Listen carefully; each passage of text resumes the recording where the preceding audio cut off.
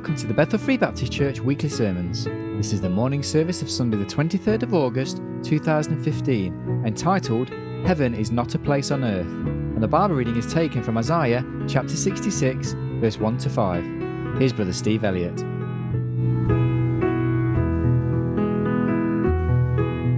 Very good morning to you all. If you'd like to turn in your Bibles to Isaiah chapter 66, please. Isaiah chapter 66. And a few weeks ago, I had an opportunity of doing some evangelism in Dudley, in the Black Country. And while I was out there on the streets, I met a young lady who, she was very open and, she spent the time. She probably spent about half an hour to 40 minutes with me speaking about faith. And I asked her the question, I said, do you believe in heaven? Do you believe that there is a place called heaven that you will go to after this life? And she said to me, heaven is a place on earth. She said, this is my heaven. One of the reasons why she said this was that she said that she worshipped the ground that her husband walked upon. She absolutely loved her husband. And she said basically that this was heaven. Now, I don't know if she really believed that this was heaven or if it was just a saying that she had. But she seemed to be very sincere in what she was saying. And I hear that quite a lot of times when I'm on the streets speaking with people. They believe that this is as good as it gets. This is heaven. It doesn't get any better. And if you're having a good time, you're having a good life, you've got your health, you've got your family, you've got people that are around you who care and love for you, you may well be having a great time here upon the earth. But I want to share with you 3 reasons this morning why heaven is not a place on earth. Heaven is not a place on earth. And as I was thinking about this subject, I came to Isaiah 66, and I'd just like to bring a few things out of this chapter. We're going to read from verses 1 down to verse 5. And here we have God's people, rebellious people, getting into idolatry, false religion. God's going to bring about some judgments. But before this happens, he speaks these words through Isaiah. And in verse 1, if we'd like to stand for the reading of God's word, please. Isaiah says, Thus saith the Lord, the heaven is my throne, and the earth is my footstool. Where is the house that ye build unto me? And where is the place of my rest? For all those things have mine hand made, and all those things have been, saith the Lord. But to this man will I look, even to him that is of a poor and of a contrite spirit, and trembleth at my word. Verse 3, He that killeth an ox is as if he slew a man. He that sacrificeth a lamb as if he cut off a dog's neck. He that offereth an oblation as if he offered swine's blood. He that burneth incense as if he blessed an idol. Yea, they have chosen their own ways, and their soul delighteth in their abominations. I also will choose their delusions, and will bring their fears upon them. Because when I called, none did answer. When I spake, they did not hear. But they did evil before mine eyes, and chose that in which I delighted not. Verse 5, Hear the word of the Lord, ye that tremble at his word. Your brethren that hated you, that cast you out for my name's sake, said, Let the Lord be glorified. But he shall appear to your joy, and they shall be ashamed. Please be seated. 3 reasons why heaven is not a place here on this earth. And the first reason is because heaven is God's dwelling place and not earth. Heaven is God's dwelling place and not earth. If heaven were a place on earth, then it would follow that God's habitation, his dwelling place, would be here upon the earth, wouldn't it? That's obvious, Excuse me. If we just have a look in verse 1, we have a thus saith the Lord. You know, whenever there's a thus saith the Lord, we need to take heed. We need to listen, because it's God who's speaking. And we see here that God's throne is in heaven. Verse 1, Isaiah says through the Lord, he says, thus saith the Lord, the heaven is my throne, and the earth is my footstool. Does anybody know what a footstool is?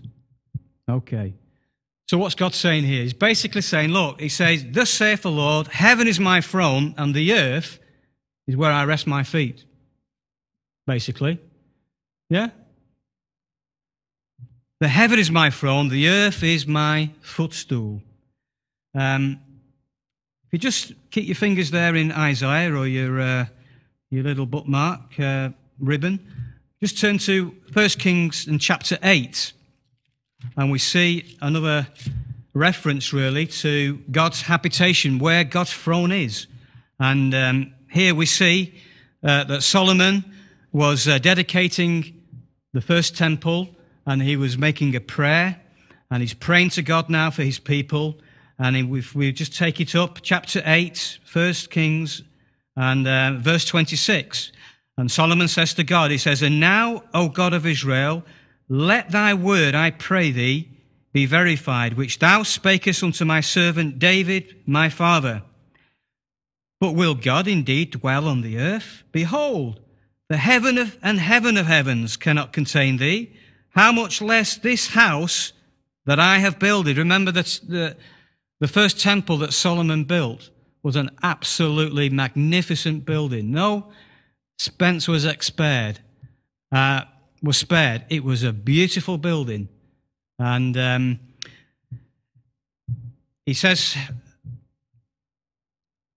in verse 28, Yet have thou respect unto the prayer of thy servant and to his supplication, O Lord my God, to hearken unto the cry and to the prayer which thy servant prayeth before thee today, that thine eyes may be opened toward this house night and day, even toward the place of which thou hast said, my name shall be there, that thou mayest hearken unto the prayer which thy servant shall make toward this place.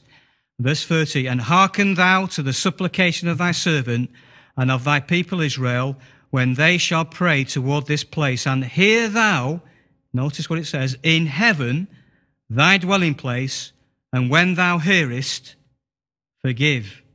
Notice here in verse 30 where God is to hear the prayer of his people.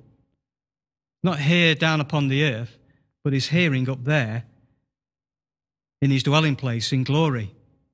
Isn't that an encouraging fact to know that when we pray, that our prayers are not just bouncing off the ceiling and coming back into our seats?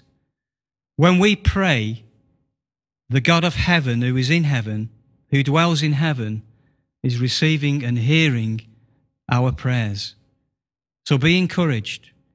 Even though you may not see immediate answers to prayer, God is in his dwelling place, and he's hearing, and he will answer prayers according to his will in his time. But he's hearing our prayers. That's an encouraging thing, because often we will spend time praying and we'll think, has God heard me? Yes, he does hear. Even though you may be in a building, you may be even in a dungeon like Jeremiah was, but God hears the prayers of his saints, of his people. Why? Because he's in his dwelling place in heaven and he hears us. That's wonderful. Just, if you'd like to turn to Job, that's the book just before the Psalms, Job chapter 22. And if there was ever a man who needed to have his prayers heard, it was a man called Job. A man who knew about trials and persecutions and temptations in his life. This was a man who needed a God in heaven to hear his prayers. Chapter 22, notice what it says in verse 12. And we have here the words of some of his so-called friends. And they're basically saying to him in verse 12, is not God in the height of heaven? And behold, the height of the stars, how high they are. And thou sayest, how doth God know? Can he judge through the dark cloud? Job went through some dark times in his life. And there may be times where he felt like giving up, felt like situations were so bad and so difficult and dark that nobody was going to hear him. But notice what these people say here. Maybe what Job was saying, how doth God know? Can he judge through the dark cloud? Yes, he can. Doesn't matter how dark things may get, how bad things may get, God can still hear our prayer and he can still answer them. No matter what the situation you may be in, he knows. And because he hears, he understands, and he also forgives as well. If you're in a dark place right now, whatever it may be, God is a God in his dwelling place who will hear your prayers and he will save you. Wonderful. That's our God this morning. I wonder this morning, do we belittle God?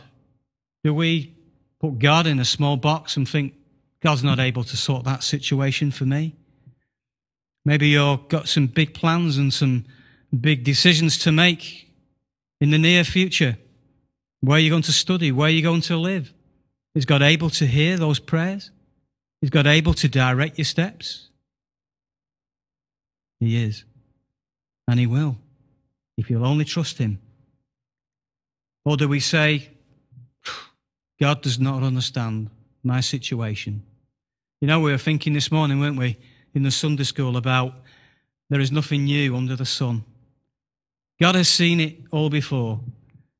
God knew it before it would even happen. The plans that you have, the directions, the things that you're hoping to do, God knows he's already there. But he wants you to place your trust in him. Lay it out before the Lord. Proverbs 3, verse 5 and 6, wonderful promise from God, that if you'll only acknowledge him, he shall direct your paths. Wonderful. So God's throne is not here upon this earth, but it's in heaven. But we do know, don't we, that God did dwell upon this earth for 33 years in the form of his Son, the Lord Jesus Christ. And he was God, even though he didn't have his own place. The Bible says that the foxes have holes and the birds of the air have nests, but the Son of Man hath nowhere to lay his head. But God did dwell upon this earth, and Scripture teaches us that for 33 years, our Saviour lived a life on this earth, and he did it to redeem us. That's why he went to the cross. He shed his precious blood so that we can be forgiven for our sins. Can you imagine the Saviour, the eternal Son of God? He left that home in heaven, that dwelling place, that place where one day, if you're a Christian, we're going to be there. But he left that place of perfection and he humbled himself and he came down to this earth. And to be spat upon and to be kicked and to be crucified. And he did all that because he loves you and he loves me. That's wonderful. The things that our Saviour went through, he didn't need to go through all that. He's God. But he humbled himself. And this was God's plan, to redeem mankind. And if you've never been redeemed, dear friend, the Bible says today is the day of salvation. You need to humble yourselves. If the Saviour can humble himself, you can humble yourself down here and admit that you're a sinner and that you need saving. You need God's salvation. Yesterday I was in the city centre, and I'll speak about that a little bit later, what happened, but a brother had a sign. It said, Jesus is Lord, in bright yellow. And he had it on New Street. And this man decided that he was going to disrupt what was going on. And he came up to the sign and he just went like that. Just kicked the sign. And it reminded the Christian of exactly what happened when Jesus was on this earth 2,000 years ago. He was kicked. He was pushed from pillar to post. But he did it even for that person yesterday that kicked his sign. Yeah, he wanted to kick Jesus, but Jesus came to redeem that man. I hope he gets saved. I hope he realizes what he did. But he did that for us because he loves us. Yes, God did dwell upon this earth, but he's not here upon this earth anymore. If you're a Christian here this morning, he lives inside of you. The Bible says that your body is the temple of the Holy Ghost. You're not your own. You don't belong to yourself. Even if you're not a Christian, you don't belong to yourself because God has given you a body. He's created you. You belong to him.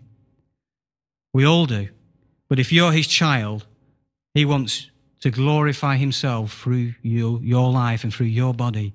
What are you doing with your bodies this morning? How are you using that temple of the Holy Ghost? Are you glorifying God? Let's just turn to Acts chapter 7. Acts chapter 7. And notice here where the Son of God is right now. The second person of the Trinity. And notice in verse 55, and here we have Stephen. He's been stoned to death, and the church is being persecuted. But we see that Stephen looks up steadfastly in verse 55 into heaven, and he says, and saw the glory of God.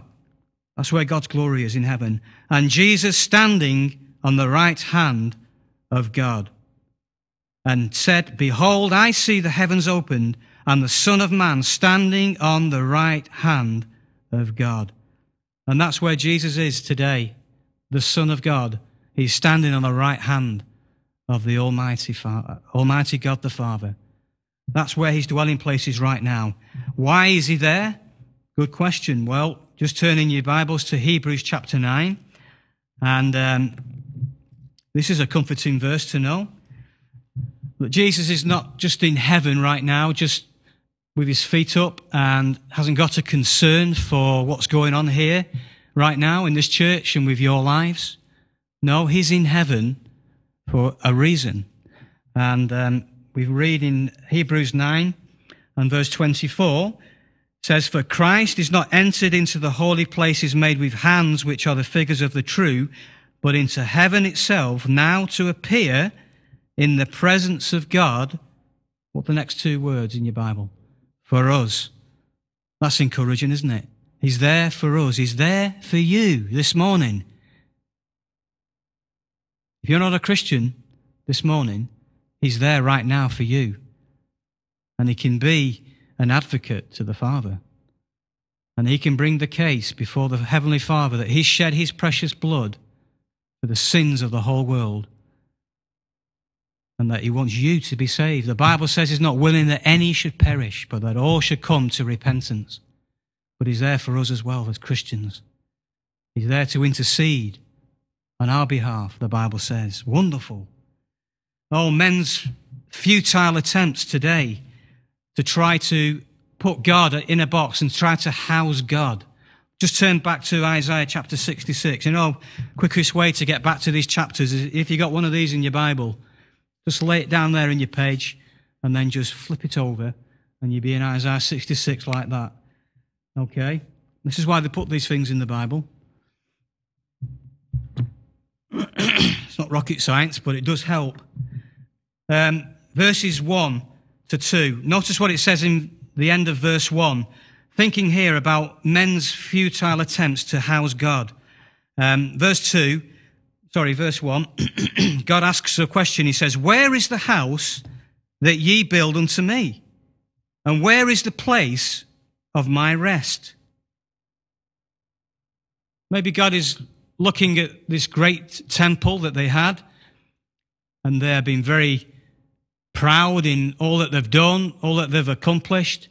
And the question comes from God, where is the house that you build for me? Where is my resting place? Do you think that I've got to dwell in this house? Notice what it says in verse 2. For all those things have mine hand made, even the rocks that you're building that you built this temple with, and all the vessels that are inside, I've made those. And don't forget it. They're my hands that have created the rocks and the furnitures and the wood. And then he says, and all those things have been, saith the Lord. these people looks like that they took pride in their religious buildings to house God. Do you know that God may well ask that question to people like us, not so much Christians, but I'm going to speak about that in a few moments. But, you know, there are many religions upon this earth who believe that they can actually house God upon this earth. You know, we have the Hindu religion, don't we? I met a Hindu yesterday, and I said to him, do you believe in many gods? And he says, yes, many gods. And they do. They have shrines, and they have a god for this, and they have a god for that. They have different names, and they have them in the shrines. They take sacrifices and offerings. They bring food. And, you know, some of these temples are wonderful places. You know, on the outside, they spend a lot of money on them.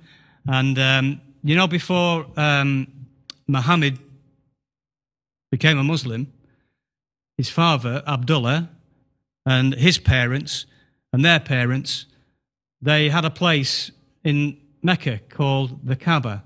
It's a big black stone. It's actually still there today.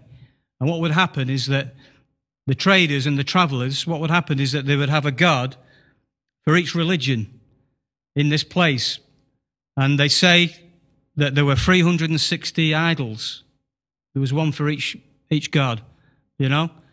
Why was that? Probably to help the traders to come in and to feel at home, you know. But they were sort of housing their gods, and one of the gods was named Allah. We know this because Muhammad's father was called Abdullah, and that is taken from the name Allah. Okay, so one of these gods was Allah, which they were, and not, you know, today the Muslims have taken this one idol and they've got rid of all the rest of them, and this is the idol that they worship today. You may not like that. It may not sound politically correct, but that is the truth. And even historians who are not Christians, even Muslim historians, agree to the fact. But men try to house God. They try to put him in a box. You know that Christians also can be guilty of that as well. You know, we can build our nice churches. We can build massive, mega buildings and churches and spend millions of pounds upon them. Is God impressed with them? Well, maybe, but what's the most important thing that God is concerned about with a building? It's not the building, but it's the spirit inside that building. It's the spirit. It's what's being taught behind the pulpit. And then, unfortunately, a lot of these mega churches, false doctrine is being taught all the time. And it's pleasing to the ears, and it brings people in from different parts of the country. People will travel hundreds of miles. Why? Because it's a massive place, massive building, and the preacher behind the pulpit is telling the people what they want to hear.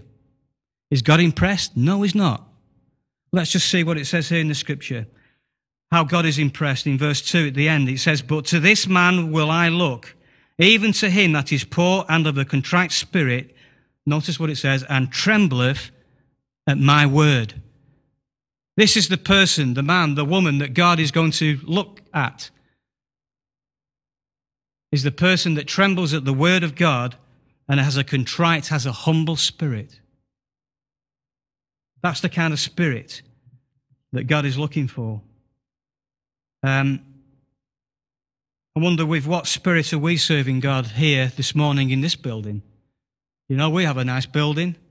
It's not a mega church. We don't have mega numbers, but that's not important. The important thing is what spirit are we here this morning in? How are we worshipping God? What is the most important thing as we come through those doors? Is it to worship God? It should be. And if we're here to worship God, as the Bible says, that we should worship him in spirit and in truth. That's the reason why we should come to church. And verse 2 at the end of verse 2, we see a reverence here for the word of God.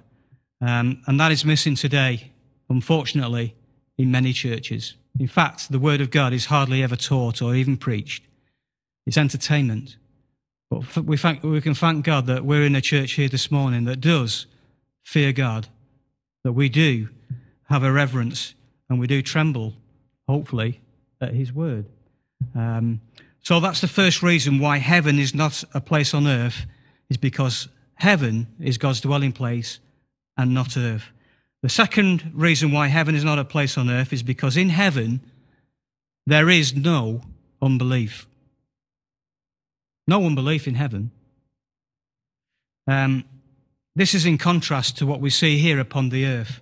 You know, yesterday, as I was out in the city centre, I think I met every religious nut that you could possibly meet. I was just absolutely amazed. Absolutely amazed at the different teachings that there are out there on the streets inside our city that we live in, Birmingham. It's incredible. And, you know, I can share with you after the meeting, if you'd like, some of the people that I met. But some of the things that were coming out of their mouths were hatred, preaching hate towards people with the wrong skin colour. That's not God. The Bible says that there is neither Jew nor Greek. It doesn't matter about your ethnicity. It doesn't matter about which country that you come from or about what colour your skin is. It's about grace and not race. That's what's important with God. But people are getting it all wrong. They are in unbelief and they're teaching false religion, just as it was here in Isaiah's day. Notice what it says in verse 3. Isaiah says that he that killeth an ox is as if he slew a man. Was it right to kill an ox? Yes, it was. It was part of the sacrifice system. They were doing the religious things. Okay? He that sacrificeth a lamb, as if he cut off a dog's neck. He that offereth an oblation, as if he offered swine's blood. He that burneth incense, as if he blessed an idol. You see, these religious things were acceptable to God, but the thing that was wrong was the motives and the way that it was being done. The spirit that was behind it. There was no sincerity behind what they were doing. It was unacceptable worship. And it's possible for us to do the right things today in church, but to do it with a wrong spirit. Oh, yeah. We can do things that may look good to other people around us. But God sees the motives, and he sees what goes on behind what we do. We might be able to fool one another, but we can't fool God. Make sure that when we're worshipping, make sure that it's acceptable worship to God. Unacceptable worship is all around us today. You know, Prince Charles, he's already stated that when he becomes king, that he is going to be the title of the defender. He's going to have the title Defender of the Faith. Okay? Oh, sorry, Defender of Faith. That's what he said. That was taken from the Telegraph newspaper. And he's made it very clear that when he becomes king, that he's going to defend all faiths. Faith. Doesn't matter what that faith is, what they believe, what he's going to be defender of faith, not the faith, as our Queen once stated that she would be, even though, unfortunately, she's not done a very good job of it, you know. She once said that this book, the Bible, is our rule. She said that this was the rule that we would have in this land. 1953, I believe it was, when she became Queen. Well, we only have to look at some of the laws that have been passed through our government, don't we? And also through the Queen, because the Queen has the authority as well, when laws are being made, to put her seal of approval on it. I forgot what it's called now. Pardon? The royal assent, that's it. She gives the royal assent. So when you look at some of these laws that have been made in our land, like abortion and homosexual marriage, She's given her royal assent for some of these laws. It's false worship, and God sees right through it. But there's going to be no unbelief in heaven, dear friends. There will not be unbelief in that place. Let's just turn to Revelation. I'll just turn to a couple of scriptures this morning. We need to pray for the Queen, and we need to pray for our leaders. The Bible tells us to do that. No matter how bad things may seem, we need to pray for our leaders. Chapter 21 and verse 8, and here we see, this is the last chapter, but one of the Bible, and God makes it very clear that there will be no unbelief or unbelievers in heaven. Verse 8 says, but the fearful and unbelieving and abominable and murderers and whoremongers and sorcerers and idolaters and all liars shall have their part in the lake which burneth with fire and brimstone, which is the second death. Is that clear? It's as clear, isn't it? It's as clear as water. There's going to be no unbelief, and there's going to be no unbelievers in that place called heaven. Just turn in your Bibles to 1 Corinthians chapter 6. And here we have Paul giving a list here of those who are going to be shut out, who will not inherit the kingdom of God. And he says in verse 9, he says, know ye not that the unrighteous shall not inherit the kingdom of God? Be not deceived, neither fornicators. All fornicators need to realize that they will not inherit the kingdom of God. Nor idolaters, those who are worshipping other gods.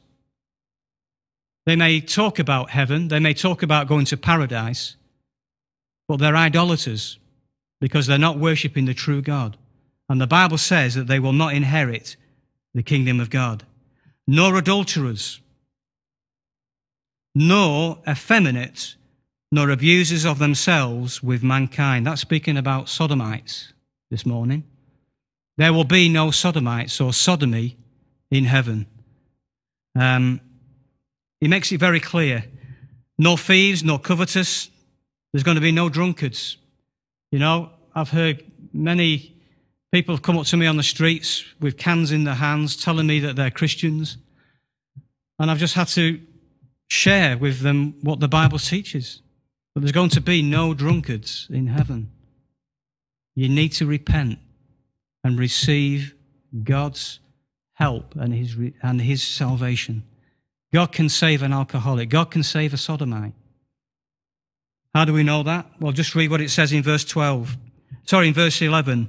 Paul says, and such were some of you. You know, there are some people who say that a sodomite has been given up by God. I don't believe that. I believe that God can save anybody from any kind of lifestyle. And we know that because of what verse 11 says here. Such were some of you, but ye are washed, but ye are sanctified, but ye are justified in the name of who? The Lord Jesus, and by the Spirit of our God. God is able to save this morning. That's wonderful. But there's going to be no unbelief in heaven. What a contrast to what we see here upon the earth. And people do that because they choose to do it. Let's just have a look again what it says in Isaiah 66. In verse 3, in the latter part of verse 3, God says, yea, they have chosen their own ways, and their soul delighteth in their abominations. They do these things because they choose to do them. Somebody came up to me yesterday and said, I was born a homosexual. How would you answer a question like that? Well, just turn to Genesis chapter 1. The Bible says that God has made us in his own image. God doesn't have these vile affections. Those come because we've allowed them to come. We have a choice to make. People have a choice. It's not right to say that we were born that way and we don't have any choice in the matter. Yes, we do. And the worst thing that you can do is to tell somebody that he doesn't have a choice and that's just the way it is. No. Jesus came here to redeem us from all sin. Wonderful. You know, I've heard testimonies of people who have lived that kind of life. And I'll tell you, it's brought me to tears when I've listened to their testimony, because God has saved them from the depths of sin. And now they're living for God. What an incredible testimony. That can only come from God. It can't come from our human strength. God is able this morning. I wonder this morning, friends, are you choosing your own way of worship, or are you choosing a way that's acceptable to God? In heaven, there is no unbelief. That's the second reason why heaven is not a place here upon the earth. If this was heaven, it would be a sad place, wouldn't it? We're looking for something better, just like Abraham was. We're just passing through this place. We're here for a short time. And you know those things what you see out there in the city centre of Birmingham and Lichfield, wherever, those things may bring some upset to you, but it's just for a short time. The future is rosy for the Christian, not for those who here are down upon this earth. Wonderful this morning. The third reason why heaven is not a place on earth is because we see here in Isaiah chapter 66, the brethren were being persecuted. Notice what it says down in verse 5. God says, "Hear the word of the Lord, ye that tremble at his word, your brethren that hated you, that cast you out of for my name's sake, said, let the Lord be glorified. But he shall appear to your joy, and they shall be ashamed." The third reason why heaven is not a place on earth is because persecution still exists here upon the earth for Christians. It's not going to exist when we're in heaven. We're going to have a look at our scripture in a few moments. But verse 5 at the beginning, we see here that there were a faithful few of God's people. The word comes through Isaiah. He says, "Hear the word of the Lord, ye that tremble at his word." These are people that love God, loved and trembled at his word. These were saints of God. But notice what was happening to them. "Your brethren that hated you, that cast you out for my name's sake, said, let the Lord be glorified." They were receiving persecution because they were standing for truth. It reminded me, when I was reading this verse 5, that God's people, or these people who were religious people, were persecuting their own people, and they were doing it in the name of God. They were saying, let the Lord be glorified. And as I was reading this, I thought about, I could almost hear those words, Allah Akbar. This is what the Muslims say before they go into a mosque, or they go into a marketplace, and they let a bomb off and they commit suicide, and hundreds of people are killed, and they say, Allah Akbar, let God be glorified. God is great. And this is what these religious fanatics here were doing at this time. They were persecuting God's people, and they were saying, let God be glorified. The saints were persecuted. I don't know if you've heard of a group called Open Doors, but Open Doors actually gives statistics on their website of Christians who are persecuted around the world. And I'm just going to give you a few statistics here. And this is something that happens every month to Christians, okay? 322 Christians are killed for their faith every month. 214 churches and Christian properties are destroyed every month. 772 forms of violence are committed against Christians every month. You know, North Korea, it's actually ranked as number one, and it has been for the last 13 years, has been the country that persecutes Christians the most. In fact, the person who runs and who heads that state of North Korea is regarded as a god. They've set him up as a god. He's set himself up as a god, actually, but they worship him. They believe that he is God, and they're forced to worship him. And Christianity is illegal. And if you're found worshipping any other god, but if you're found worshipping the Christian God, Jehovah God, and having a Bible, there won't be much mercy in that country. I was speaking before to Ulo, and if my brother could come up here this morning, he could tell you about what's going on in North Nigeria. And he actually said to me a few moments ago, he said that if a Christian wants to learn really how to become a Christian and to live a Christian life, he needs to go and live in the north of Nigeria, because that's where persecution is. And you know, it's often persecution that helps us. Not like what we have here in the West. You know, we have it easy here. We don't know about persecution. Oh, we may get persecuted at work, you know, we may get things said about us and people might send us to Coventry, might ignore us. Well, that's not what these people are going through. That's not what God's people were going through in Isaiah's time. They were being hated, they were being persecuted here upon the earth. Doesn't it make you thankful for the freedoms that we do have in this land, even right now? Yes, they're trying to be eroded, and the devil is at work, dear friends. He is. And he's trying to take away that freedom because the devil wants us to be persecuted. Maybe we will be a lot more persecuted before the Lord returns. You know? It may be. I'm waiting for his return, and we're going to have a look at that just before we finish. I wonder this morning, do you suffer for your Christian faith? Do you suffer persecution for being a Christian in the workplace, for being a Christian at home, maybe where your parents and your siblings are not Christians? God knows. He understands. But this is another reason why we need to understand that heaven is not a place on earth. Jesus didn't say that we would not suffer persecution. In fact, he said the exact opposite. Paul said, yea, and ye shall suffer persecution.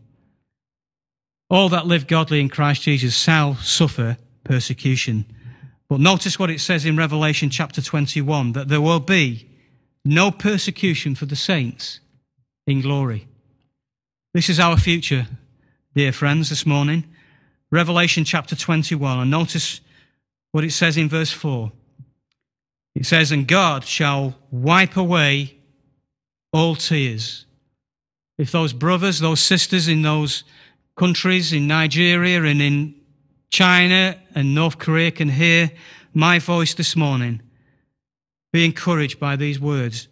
And God shall wipe away from their eyes all tears, and there shall be no more death, neither sorrow nor crying, neither shall there be any more pain, for the former things are passed away. Therefore, if any man be in Christ, he is a new creature. Behold, all things have become new. All things are past. This is one of the old things that's going to pass away. There will be no more persecution for the saints. That's wonderful. Absolutely. Just notice what it says in Isaiah 55, and we're going to finish with this at the end of verse 5. But we see here that these believers lived in joy, even in their persecutions. And it says, but he shall appear to your joy. And we see here that the joy that these believers had was the appearance of the Lord. He didn't appear until he appeared in the form of the Lord Jesus Christ, maybe 300, 400 years later, I think it may have been. But this is future. When the Lord comes back, he's going to remove us from this earth for a time, and there's going to be no more persecution. But you know, the rapture should be the joy of the Christian. The Bible calls it the blessed hope. And that's the hope that we have. No matter what we're going through right now, that is our hope, is the appearance of the Lord from glory. And he's going to appear to your joy. When he comes, you're going to experience joy like you have never experienced joy before. The Bible goes on to say, and they shall be ashamed. Who are they? They're the ones who are going to be left here upon this earth. We're going to be in the glory. But you know, that should move us really to be about his business in witnessing to people, because God doesn't want anyone to perish. But there will be people that will perish. They will be left here upon this earth. The fact that Christ has not yet appeared tells us that heaven is not a place on earth, but it is one that we anticipate to be in when he returns. That's wonderful. That should bring encouragement to us this morning as Christians. Let's just have a word of prayer. And dear Lord, we just would like to thank you, dear Lord, that we've been reminded here this morning of God's dwelling place. And even though, Lord, you may dwell in heaven, we thank you, dear Lord, that you hear our prayers and the Lord Jesus Christ is there interceding on our behalf. Dear Lord, we also just thank you that in that place that we are going to, our eternal home, that there will be no unbelief and that there will be no persecution. Lord, we thank you that we will have perfect joy and perfect peace on that day. Lord, we thank you for your Holy Spirit, and we pray that you'll help us through this life until we meet with you on that day. Help us to be your witnesses. And Lord, give us joy in the face of trials that we may go through. In Jesus' precious name, amen.